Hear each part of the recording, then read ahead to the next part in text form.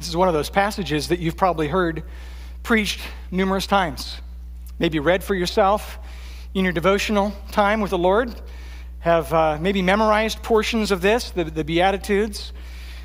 And this morning, as we come to this passage, and as we think about Luke chapter 6, originally my goal was to make it from verse 17 to the end of the chapter, which is about 33 verses or so, but I think we're just going to camp on the first 3 verses this morning. Kind of lay a foundation for what Jesus is trying to establish as it relates to discipleship, because it's not until we understand what discipleship is that we'll really be able to register with the teaching that Jesus is communicating through the Scripture, what Jesus is communicating through this sermon known as the Sermon on the Mount. Let's look at this for just briefly this morning, and we're going to have some baptisms a little later on. It kind of reinforces the point of this message and what is true discipleship. And we'll be able to see the work of God in the hearts and lives of at least 4 individuals today, as God has led them to himself. And now they're on this journey of discipleship. How would you define discipleship? How would you describe discipleship? What is a true disciple? What does a disciple look like? What are the features of discipleship that should be true of every person that calls themselves a Christian? And what are the things that you would expect Jesus to focus in on as he is describing discipleship to a number of individuals who are coming to follow after him? What are the things that Jesus is going to draw attention to, the things that he is going to park on, as it were, the things that he is going to highlight and help these followers of his to grasp what true discipleship's all about? Notice with me in chapter 6, verse 17, it says, "And he came down with them and stood on a level place with a great crowd of his disciples and a great multitude of people from all Judea and Jerusalem and people from the seacoast of Tyre and Sidon." We can see here at the outset of our passage today, we can see this gathering of what I've called would-be disciples. A gathering of would-be disciples or potential disciples, those who have coupled themselves in some way, whether strongly or loosely, to Jesus' ministry, who are following after him in some respects and are attracted in some way, as what we'll see in this passage, attracted to this distinctiveness of Jesus and the ministry that he is bringing in this context. I want to draw out some observations as we make our way through. The first observation is to notice the diversity of the crowd. I want you to notice the diversity of this crowd. Luke, in creating this account, of course, through the inspiration of the Holy Spirit, says in 2 ways, or uses in 2 cases in this verse, draws attention to the size or the magnitude of this crowd. He says a great crowd of disciples and a great multitude of people. He uses the word paulus, which is the Greek word for great. And especially speaking of the disciples, I want you to recognize we're not just talking about the 12 apostles. We're talking about a group of individuals who have aligned themselves, who have committed themselves in some way to Jesus' ministry so that they would say that Jesus then is the rabbi. Jesus is the teacher. Jesus is this religious leader. And they have coupled themselves to his ministry and have been spending time serving with Jesus, following Jesus, observing his life, recognizing the miracles that Jesus is performing, and coming to a place of familiarity with Jesus' life and ministry, to the extent that they're called disciples, not just fringe followers. These are people who are, in a sense, all in, and here they are. But not just the disciples, not just this group of committed followers, but we see a great multitude of people coming from lots of different places. They're coming from Judea.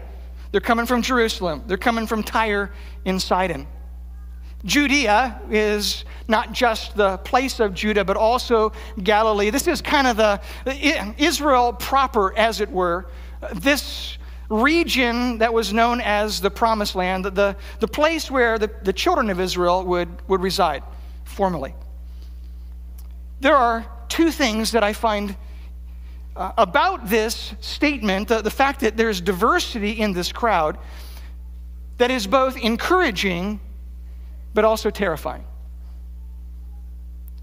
In recognizing the diversity of the crowd, in recognizing the availability of Jesus, in coming to terms with his accessibility, Jesus was a man who welcomed people to follow after him. We're going to see he didn't push them away. He didn't hold them at arm's length. He didn't consider them a nuisance. He didn't try to create some space. You're suffocating me a little bit here. But he was willing to be spent and to spend himself for the sake of ministry to this diverse crowd. People who would consider themselves Jewish by heritage, who would have some knowledge and familiarity with the law, who would be on some terms of continuum of spiritual things.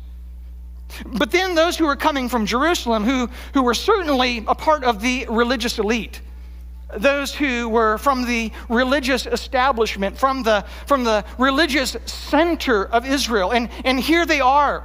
They're here as well. They're coming to see who is this Jesus, what is this prophet, this teacher, this rabbi, and what does he have to offer?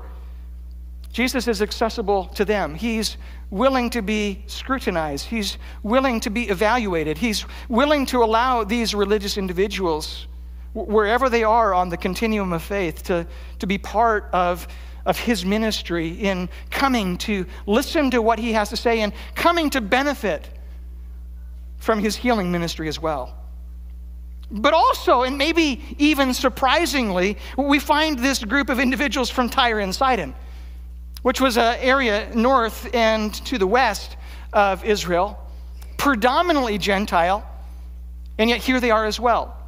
Perhaps some Gentile holdouts, those who were exploring, devout Gentiles that we'll find through the book of Acts, who have some knowledge of God and have aligned themselves in some way with the Mosaic law, but are still considered Gentiles in their posture.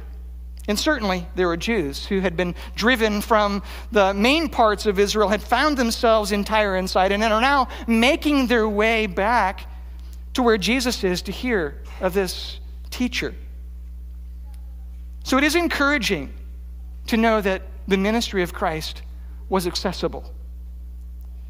But it's also a little troubling.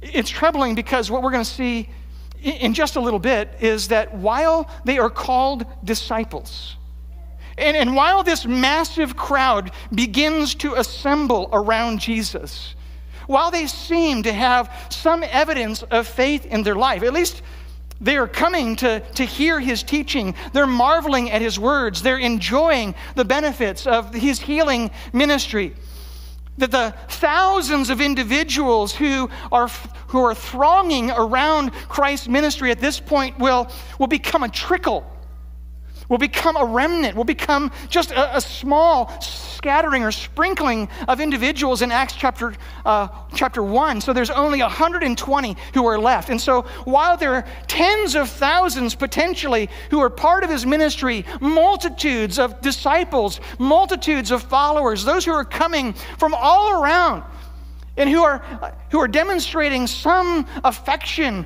and interest in Christ's ministry at this point, they're really counterfeit. Their discipleship and following after Jesus was just temporary.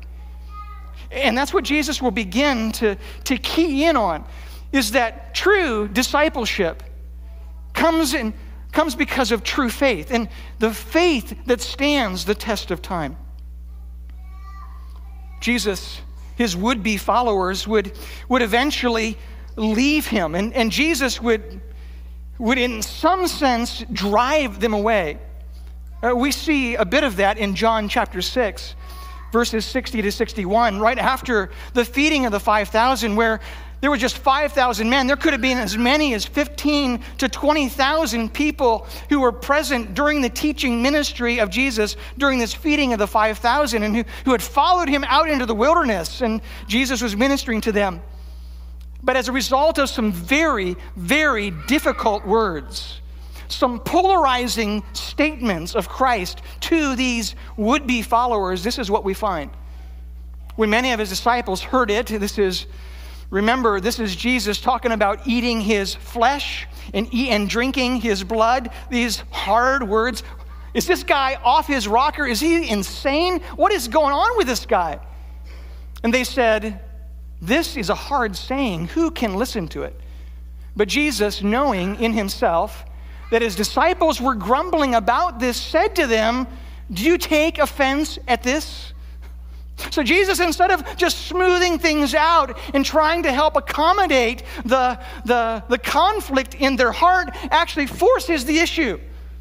And as a result of forcing the issue, we find in verse 66, after this, many of his disciples turned back and no longer walked with him. That's terrifying. It's terrifying to recognize that while Jesus, in welcoming sinners, Jesus, in appealing and inviting the world to come and to enjoy the benefits of faith in him, that even in coming and participating in a ministry of teaching and hearing and learning and following after him for months and weeks, that eventually the superficiality and the counterfeit nature of their faith would be evidenced in they would no longer walk with him. The truth is, Jesus wasn't interested in a mega church movement. Jesus was interested in true discipleship. So he will actually make statements to drive people away. He will challenge their broken view of religion and worship. He will confront their cultural norms. He will undo the conventional wisdom. And eventually, he'll even speak in parables so that they don't even understand what is going on. They don't understand the message. And Jesus will do this because fundamentally, Jesus believes not in his effort to draw people to himself, but he has anchored his confidence in the power of the Spirit to draw people to spiritual life, to convict hearts, to breathe spiritual life into hearts of dead spiritual hearts. Jesus is demonstrating his commitment to the power of the Spirit that we're going to see in just a little bit. The sermon that follows in this chapter will just be the beginning of this kind of ministry that Jesus will have. These polarizing statements that are meant to unsettle. And yet, while the audience was diverse, I want you to notice in verse 18, I want you to notice the purpose for their coming. The purpose for their coming that we find here in verse 18. It says, they came to him to hear him and to be healed of their diseases. What's the twofold purpose of their coming? What do you see? They came to hear and they came to be healed, right? You see, they recognize that there's something unique about Jesus. That they recognize that Jesus has something of substance. That in coming to hear Jesus, his words actually possessed authority.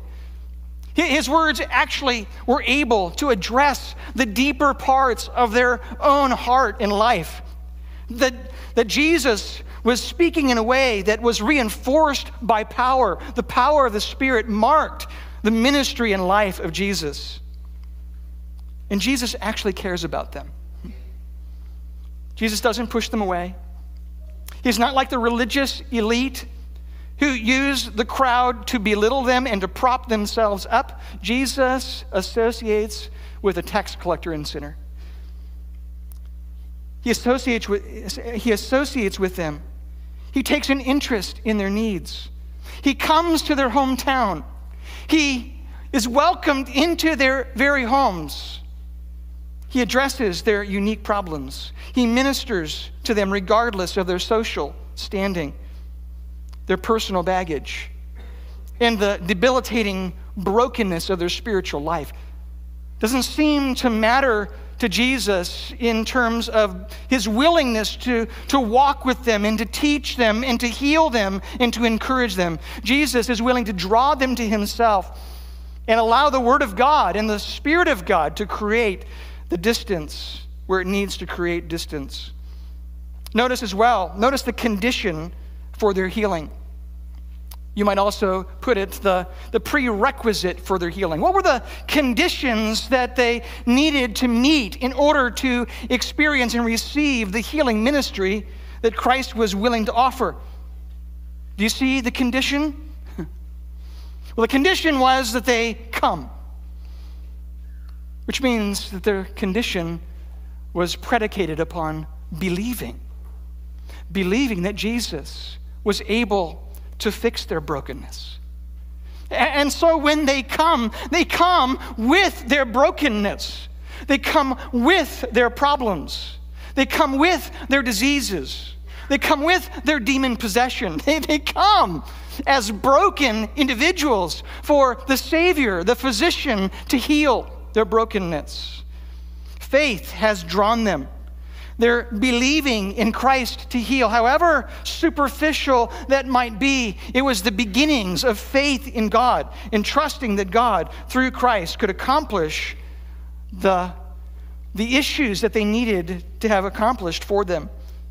And they understood that there was some authority to his preaching and teaching. And as they come, no disease is uncured. No demon too strong. No person too insignificant. No background too remote. Jesus healed them all. No one is turned away. And the power of God was present to accomplish that work. They bring, as I said, their brokenness. And they bring their believing, their faith in God. They didn't try to dress up their problem. They didn't disguise their issue. They didn't conceal their disease. They don't downplay their problem. It was public. It was open. It was on display. It was right out there so that Jesus could address the issue that marked their life. It was there for all to see.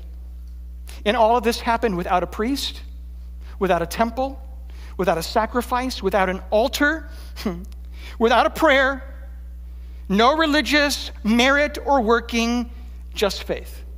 Just faith. And Jesus would heal immediately, completely, indiscriminately, and you might say universally to all of those who came and believed. But Jesus is not primarily interested with the external. Jesus is not primarily interested in broken bodies, but he is primarily interested in the deepest parts of their brokenness. He is greatly interested in resolving the sin problem, the brokenness that has them out of step with God. That's what Jesus came to do. And this healing of broken bodies was just an object lesson of what Jesus intended to do in dealing with the deepest parts of them. So that 1 Peter chapter 2, verse 24 will say, he himself bore our sins on his body on the tree, that we might die to sin and live to righteousness. By his wounds you are healed. Jesus became wounded.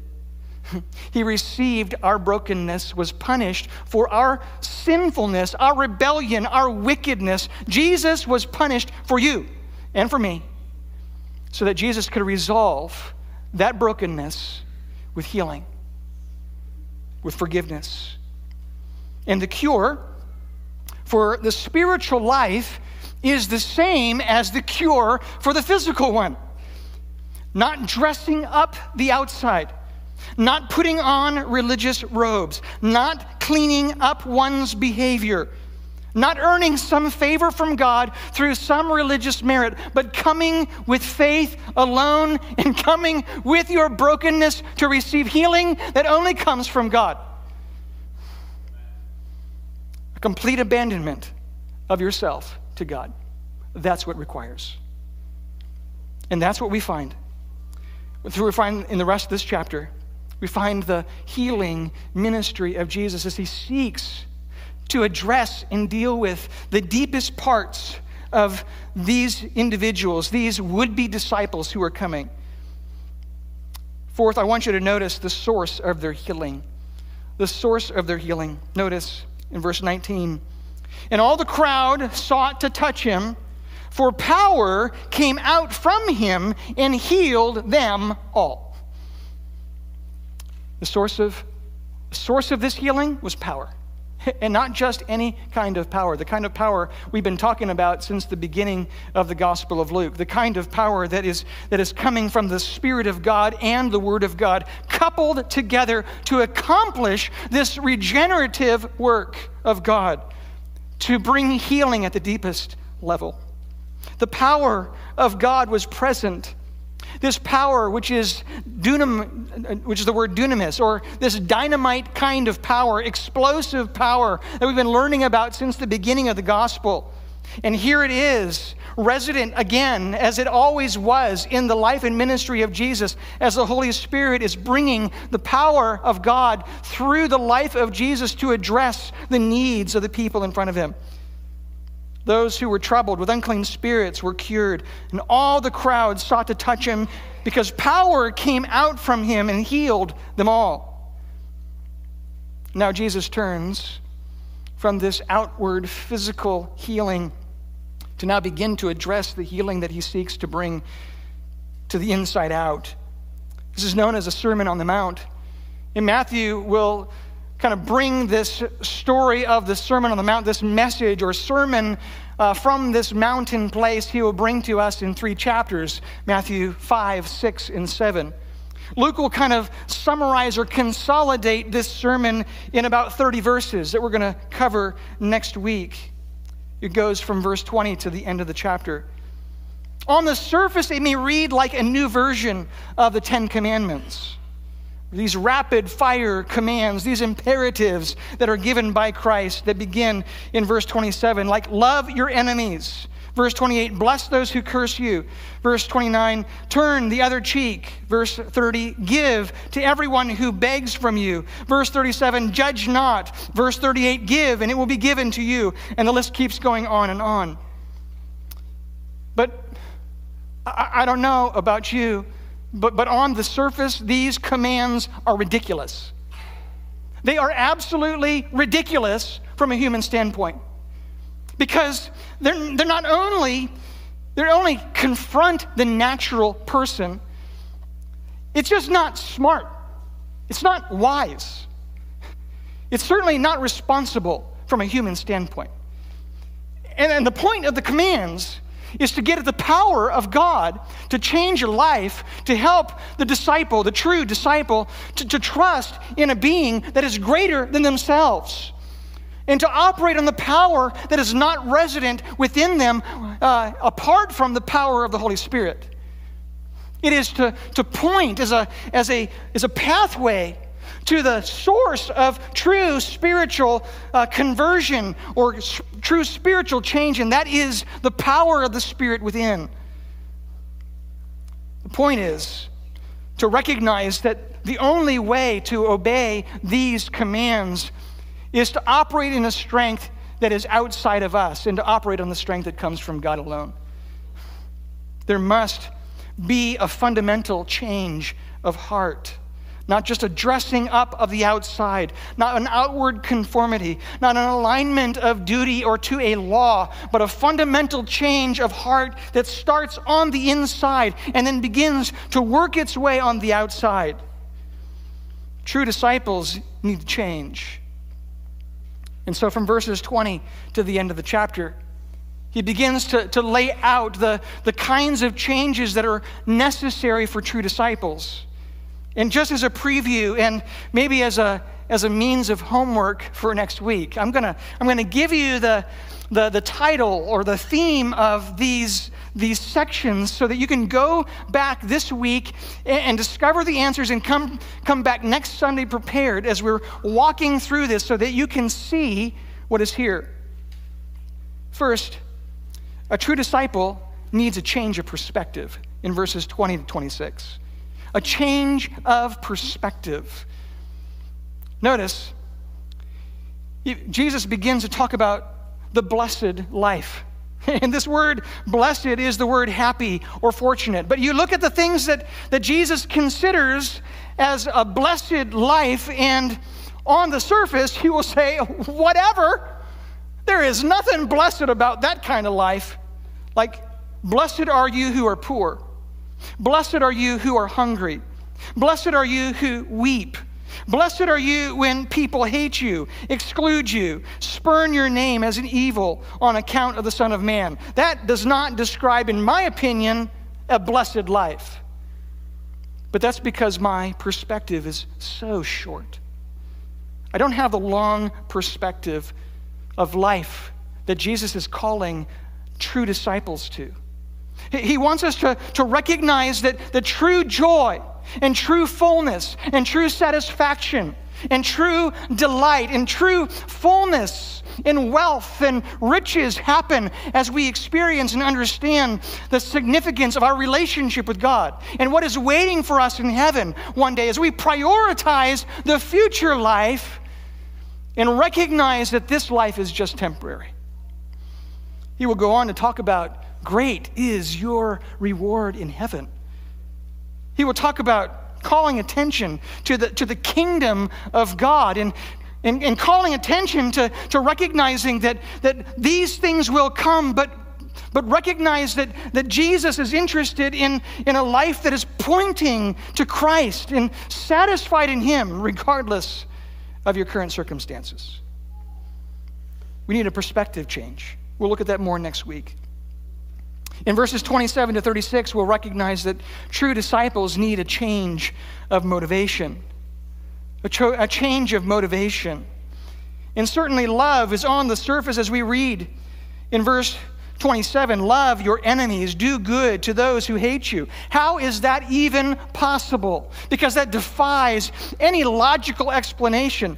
And it's only possible as we look deeper into this set of verses and we recognize that the motivation for all of these behaviors is found in verse 35. Your reward will be great, and you will be sons of the Most High. And by the way, I don't want you to think about delayed gratification. That is not the point of this passage. The point of this passage is your reward is God. Your reward is pointing to God, that your life is showcasing this merciful Father who has called you into relationship, who has called you a son, who has made you a child. That is the reward, and you get to show it off every day, that you showcase the kind of behavior that is countercultural, counterintuitive, because it is only a portrait of who God really is. So then in verse 36, we can be merciful even as your Father is merciful. And as we learned last week, we recognize that Jesus' whole goal of ministry was to point disciples to mercy.